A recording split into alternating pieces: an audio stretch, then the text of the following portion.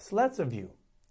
The previous Mishnah mentioned that one who cohabited with a Nar Besula who was also to him one of the Chiv creases, a relative punishable through karas, is also liable for knas, a penalty of 50 silver coins. And the Mishnah listed the women who are considered Chiv creases. Ha-ba'alachesai, ba'alachais aviv, ba'alachais imai, ba'alachais ishtoi, ba'al-eshes achib, ba'al-eshes achi aviv, ba'al-anida. The Gemara cites the first Mishnah of the second parak of Masechtas Makos, which states, Elohein haloikin. These are the cases in which one is punished through malchus. And the Mishnah lists all the above-mentioned women who are chiva krisis, because all chiva krisis who received hasra, a warning, are also chayav malchus. Presumably, since the Mishnah there does not mention any exceptions, it speaks of all cases, including the case of our Mishnah, that of a Nar Besula. If so, it would seem that he is punished with both malchus and knas. However, the Gemara asks, there's a halacha that one does not receive two punishments, both malchus and mammon. The Gemara offers two explanations to reconcile the two Mishnayos.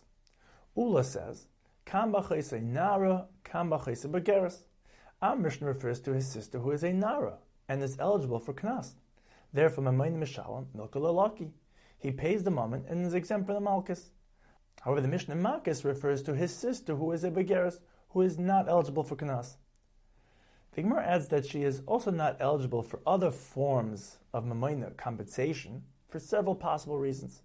She is also a shaita, insane, who does not receive baishas and bagam, and she is a mafuta, seduced, who does not receive tsar.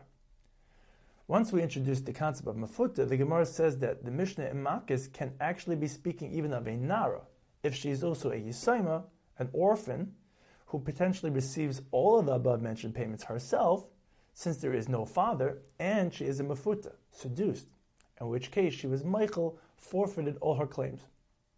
Therefore, since he has no obligations of mamayna, milkalaki, he gets malchus.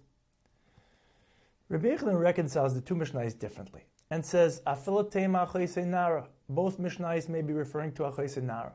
However, kansha hisrubai, kansha lo hisrubai. The Mishnah Masechtas Makos refers to a case in which he was warned, and there is a chi of malchus. Therefore, milkalaki memayna loy mishal. He gets malchus and is exempt from paying the mammon. However, our Mishnah refers to a case in which he was not warned, and there is no chi of malchus. Therefore, since he has no obligation of malchus, he must pay the mammon, in this case, the knas. The Gemara elaborates and explains that there is a fundamental machlokes between Ula and Rabbi Yochanan. Ksaver Ula kolechadika mammon malchus memoyin mishalom milkaloy laki. Ula holds that in the case where one is potentially liable for both mammon and malchus, he pays the mammon and is exempt from the malchus. And Ksaver Rabbi Yochanan kolechadika mammon malchus va'asru bei milkalaki memoyin loy mishalom. Rabbi Yochanan holds that in a case where one is potentially liable for both mammon and malchus, he gets malchus and is exempt from paying the mammon. The Gemara explains, they both agree that from the pasuk v'hiko lefon of kedei rishasai we derive mishum risha achasat mechayva v'at mechayva mishum rishtei rishais. Therefore, eino loiko mishalom. One does not receive two punishments, both malchus and mammon. However, the question is, which one of the two? Also, Ula and Rabbi Yochanan both agree that beferish repsitera chayvel bechavere l'tashlumen. Someone who wounded his friend is liable for both malchus and mammon. However, the Torah specifies that he is punished with mammon, and he does not get malchus, because ein eloika mishalom. However, we cannot derive other cases of malchus or mammon from chayvel bechavere through a mamatzino, because there are many pirchas reasons to differentiate. However, Ula holds that in all cases of malchus or mammon, based on the Gzera Shava. The pasuk regarding Oines states, "V'nasna ha'ish ha'shoicha v'imahla v'hanara chamishim kesef tachas asher ina." The man who cohabited with her pays her father 50 silver coins to compensate for her suffering. And the pasuk regarding Chayvel b'chaver states, "Ayin tachas ayin." He pays the worth of the eye to compensate the damaged eye.